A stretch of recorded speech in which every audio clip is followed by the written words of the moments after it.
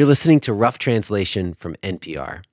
A few years ago, long before the recent invasion of Ukraine, I heard a story that stuck with me about life in Russia. The poet and writer Lenore Goralik told me about this pattern that she'd noticed among her Russian friends. These were middle-class Russians in big cities mostly who, at least back then, lived in this sort of westernized bubble. They're drinking coffee from Starbucks, buying furniture from IKEA, they have jobs at multinational companies, and consuming mostly independent media. But the most important thing is they have what I would call a Western mind, which is very important. People who read a lot, travel a lot, share liberal values. You should never think in one package, but in many ways they share liberal values. And then she says this thing happens when their children get to school age and they go to public school with other Russian children. And then the child comes for the first time from the kindergarten with a black eye or just crying because he or she is bullied. Do you know what 90% of the bullied boys will hear from the teacher? You're a future soldier. How will you survive the army? Because everybody knows what happens in the Russian army. And then the children burst the bubble. Bullying in the Russian army, this is a whole other subject we're not going to get into here, but it is brutal and sometimes deadly. Young men go through these incredibly violent hazing rituals that are meant to strip your dignity, break your will. And so this child's bruises, or black eye, is this test. Are you going to prepare your child with the lessons they need for life in an increasingly militarized society? Because how exactly do you connect your Western values and everything you taught your child about resolving conflicts with words, which worked so fantastic as long as he or she was between their friends? Between their friends who are children of your friends. Once the kids go to school, they step out of your bubble. Yes, they're living in Russia. This is Rough Translation. I'm Gregory Warner. What struck me about that story then is how it captured the ways that the world, as it really is, can pierce the bubble that we think we live in. And I've been thinking about it lately because whatever liberal bubble that some Russians lived in or thought they lived in has completely collapsed since the invasion of Ukraine. Those Western products they bought are not being sold because of sanctions. Their multinational jobs have largely disappeared. And the independent media that they watched has been censored or silenced. There's an exodus of Russians from Russia, unlike anything we've seen since the 90s. Lenore has been following that exodus, talking to people who fled about why they left, how they're being received, and what does it sound like when a bubble bursts. You have to keep reminding yourselves that you have achievements, says Anne. You survived here for 3 weeks. You left. You have a working card. You made it. You configured out the cryptocurrency. You continue to work. You have to repeat this to yourself all the time. I'm not I'm not I'm not A heads up that there are some curse words in today's episode that going forward we will not be bleeping. So just in case that doesn't fit your listening situation right now, you might want to save this episode for another time. Rough Translation returns after this break.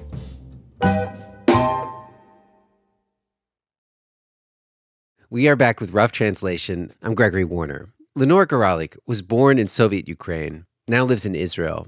And though she's lived and worked in Moscow, she's never had Russian citizenship. So when the war broke out... It might sound funny, but I could feel when the war started like a Ukrainian Israeli who is absolutely safe and can look from a side, write opinion pieces. Instead, I feel like a Russian, ashamed, horrified, and covered in shit. Russian TV had aired a segment claiming that she, Lenore, was against the Russian regime and against war. So she didn't know if she could enter Moscow, and she worried if she did, she might be arrested. But she also couldn't sit idle in Tel Aviv. I decided that I should do something. I've decided that I will write about the Exodus. She flew to Georgia, and then Armenia, and then Turkey, posting on Facebook that she wanted to meet Russians in each place. Some were people that she knew, others were strangers. And she would meet them maybe in a coffee shop or a restaurant and talk. And then when they said something that struck her, that's when she'd pull out the tape recorder. And she'd record the sound of her repeating something they'd said back to them. Был в том, что очень страшно начать привыкать к происходящему, а другой, что это была формой гражданского сопротивления. And the person could correct me and say, well, actually what I meant was this and that. So this is how it worked. The tapes of these encounters have this weirdly redacted quality, the audio equivalent of a document where censors have scrawled thick black lines over every sentence of the interviewee's answers. You don't hear the interviewee's voice, but somehow you hear them listening, to Lenore quoting them back to themselves. I told everyone that everything I write down, I don't write down names. I only put N and dot. N dot is a traditional way in Russian literature to name an anonymous source. Because I didn't want anyone to feel uncomfortable. I wanted everyone to know that they can say anything. Many people have expensive and fancy haircuts, coloring, undercuts, hair tattoos. N says that he has obsessive thoughts about what will happen to these haircuts in a month or two. Money, money, money. Помогает, говорит N. This snow helps me a lot, says N. It helps me a lot to remember that I'm not on a fucking vacation here. N got into conversation with a man who lived in Yerevan all his life. It's good that you came. You are so wonderful. You are the intelligentsia. You have such wonderful faces. We believe that you will create so many important things here. And when we are attacked, you will fight for us, right? So tell me about what's the profile of the Russians who are fleeing? On one hand, these are people who are afraid that they will be arrested very soon. And those people, for good reasons, fear for their freedom and fear for their maybe lives. A second category Lenore met were people who did not want to live in the increasingly repressive regime that Russia is becoming. A third, men worried about a potential Russian military draft. And the fourth category are people who are relocated by their companies. This is a good opportunity for them and their families, and they relocate with their companies. Ironically, those economic migrants relocated by their companies are sometimes still receiving a salary. The political refugees who are fleeing often can't access their bank accounts because of Western and Russian rules. They wonder when they might be forced by finances to return. Сквозная тема в разговорах. Страх за тех, кто уже возвращается. A recurring theme in the conversations. Fear for those who already returned to Russia and who will have to return. Как их встретят свои, как их встретят чужие. Because of money, visas, relatives, or any other reason. Сквозная тема в разговорах. How will they be received by their own? How will they be received by the other side? And most importantly, given the historical memory, how will they be received by the authorities? Энн бешеный роман, прекрасный. Ее любимый американец, давно живущий в Грузии. Anne has a crazy romance, a wonderful one.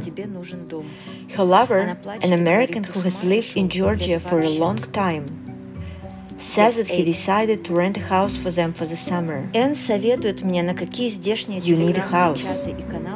She cries and says, are you crazy? Is summer coming at all?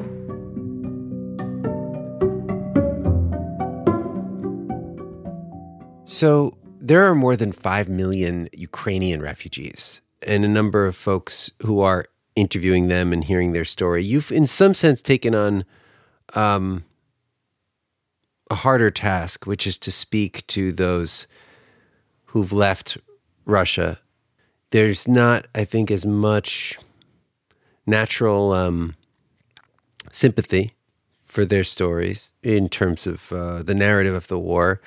What did you want to know? What did you want to figure out? What did you want to ask people? I needed this. I had my own million questions. For example, why do I feel so terrible? Why do I feel so ashamed? What should I do with my horror about what's going to happen to Ukraine and what's going to happen to Russia? I wanted to talk to people and I wanted to discover what's on their minds and how it can help my mind. And that's what I did. Lenore says that thinking about her own feelings around this war, it made her recall her childhood in Soviet Ukraine and a lullaby that her mom used to sing. It sounds like «Сердце молчит в снежной тиши, в поиск опасной уходит разведка». In English, it would sound like «My heart is quiet in the silence of the snow, and the search party is out there on the dangerous mission». So it's a very strange lullaby, actually. It's a Soviet war song from World War II.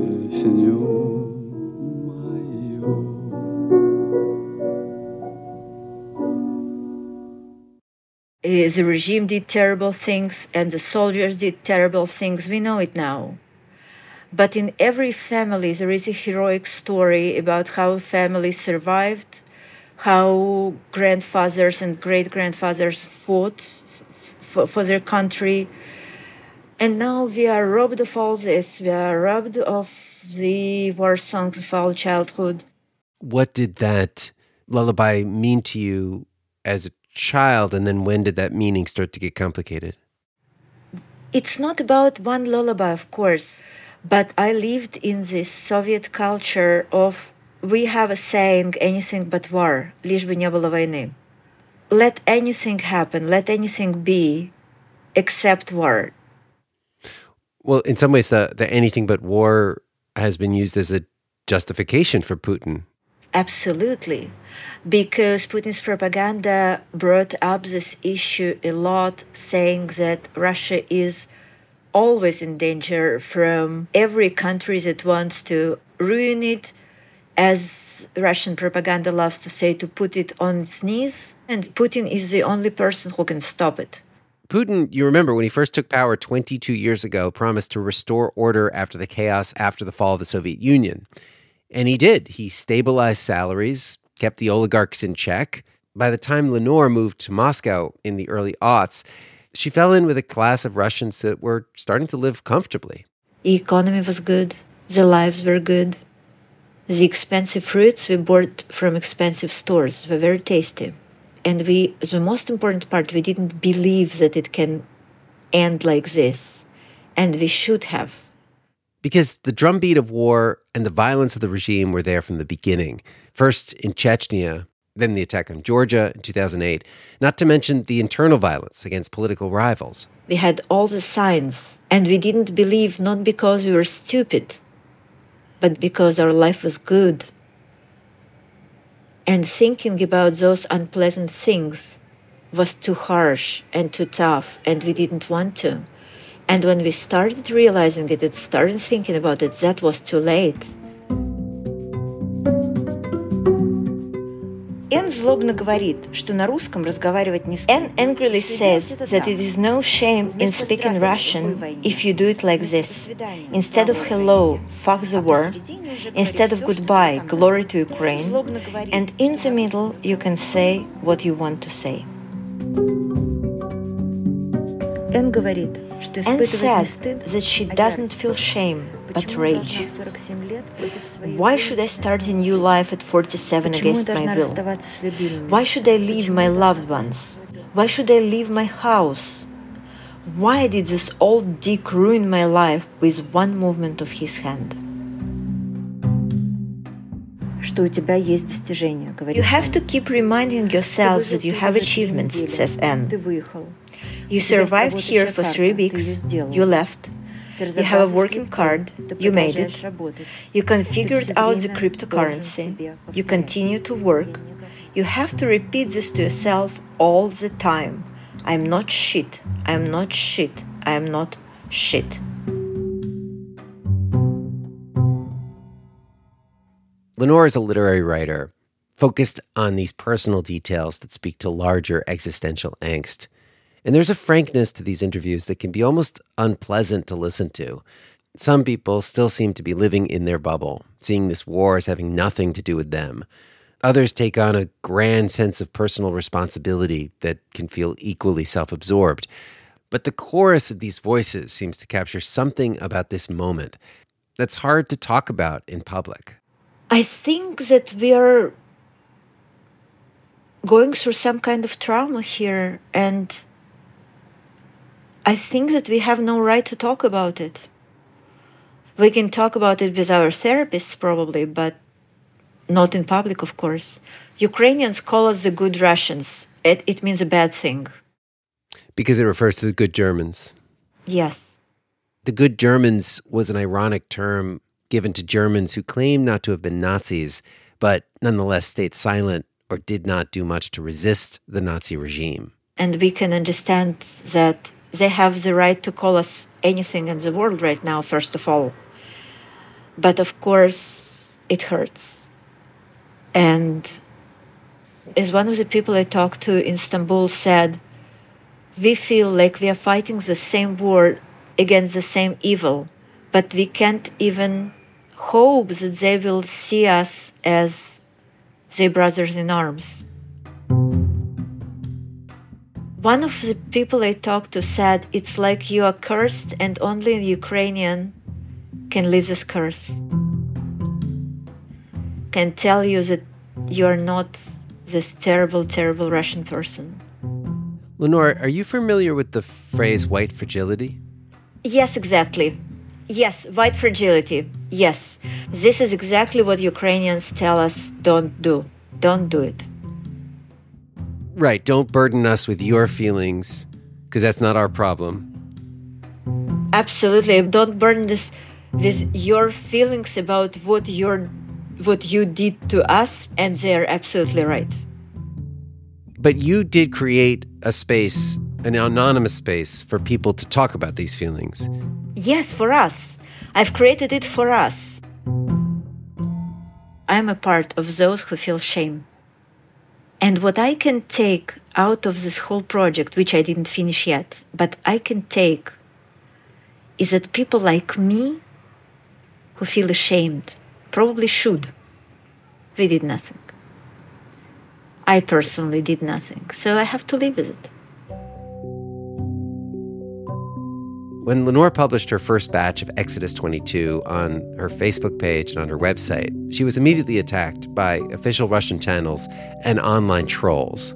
She was worried for the people who trusted her with their stories, what she'd exposed them to. But most people never see it. So thank God they don't know that they are being dragged through the mud. And then I thought, well, okay, they live in their bubble, we live in our bubble. Let's keep living in bubbles.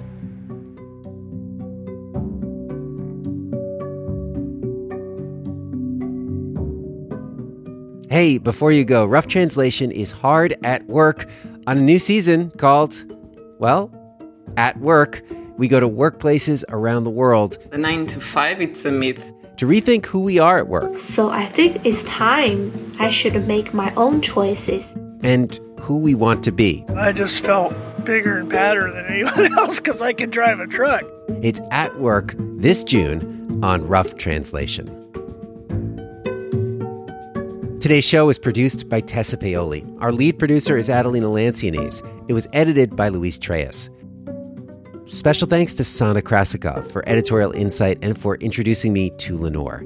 We'll have links to Exodus 22 in our show notes, as well as essays by Russian and Ukrainian writers in Lenore's latest project, the Russian Oppositional Arts Review. If you never want to miss a Rough Translation episode, take a minute to subscribe to our podcast. And while you're there, please leave us a review. It helps others find the show.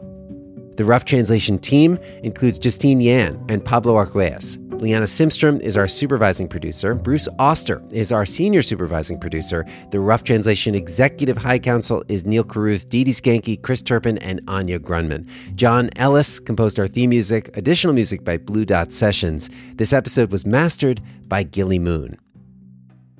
I'm Gregory Warner, back this June with more Rough Translation.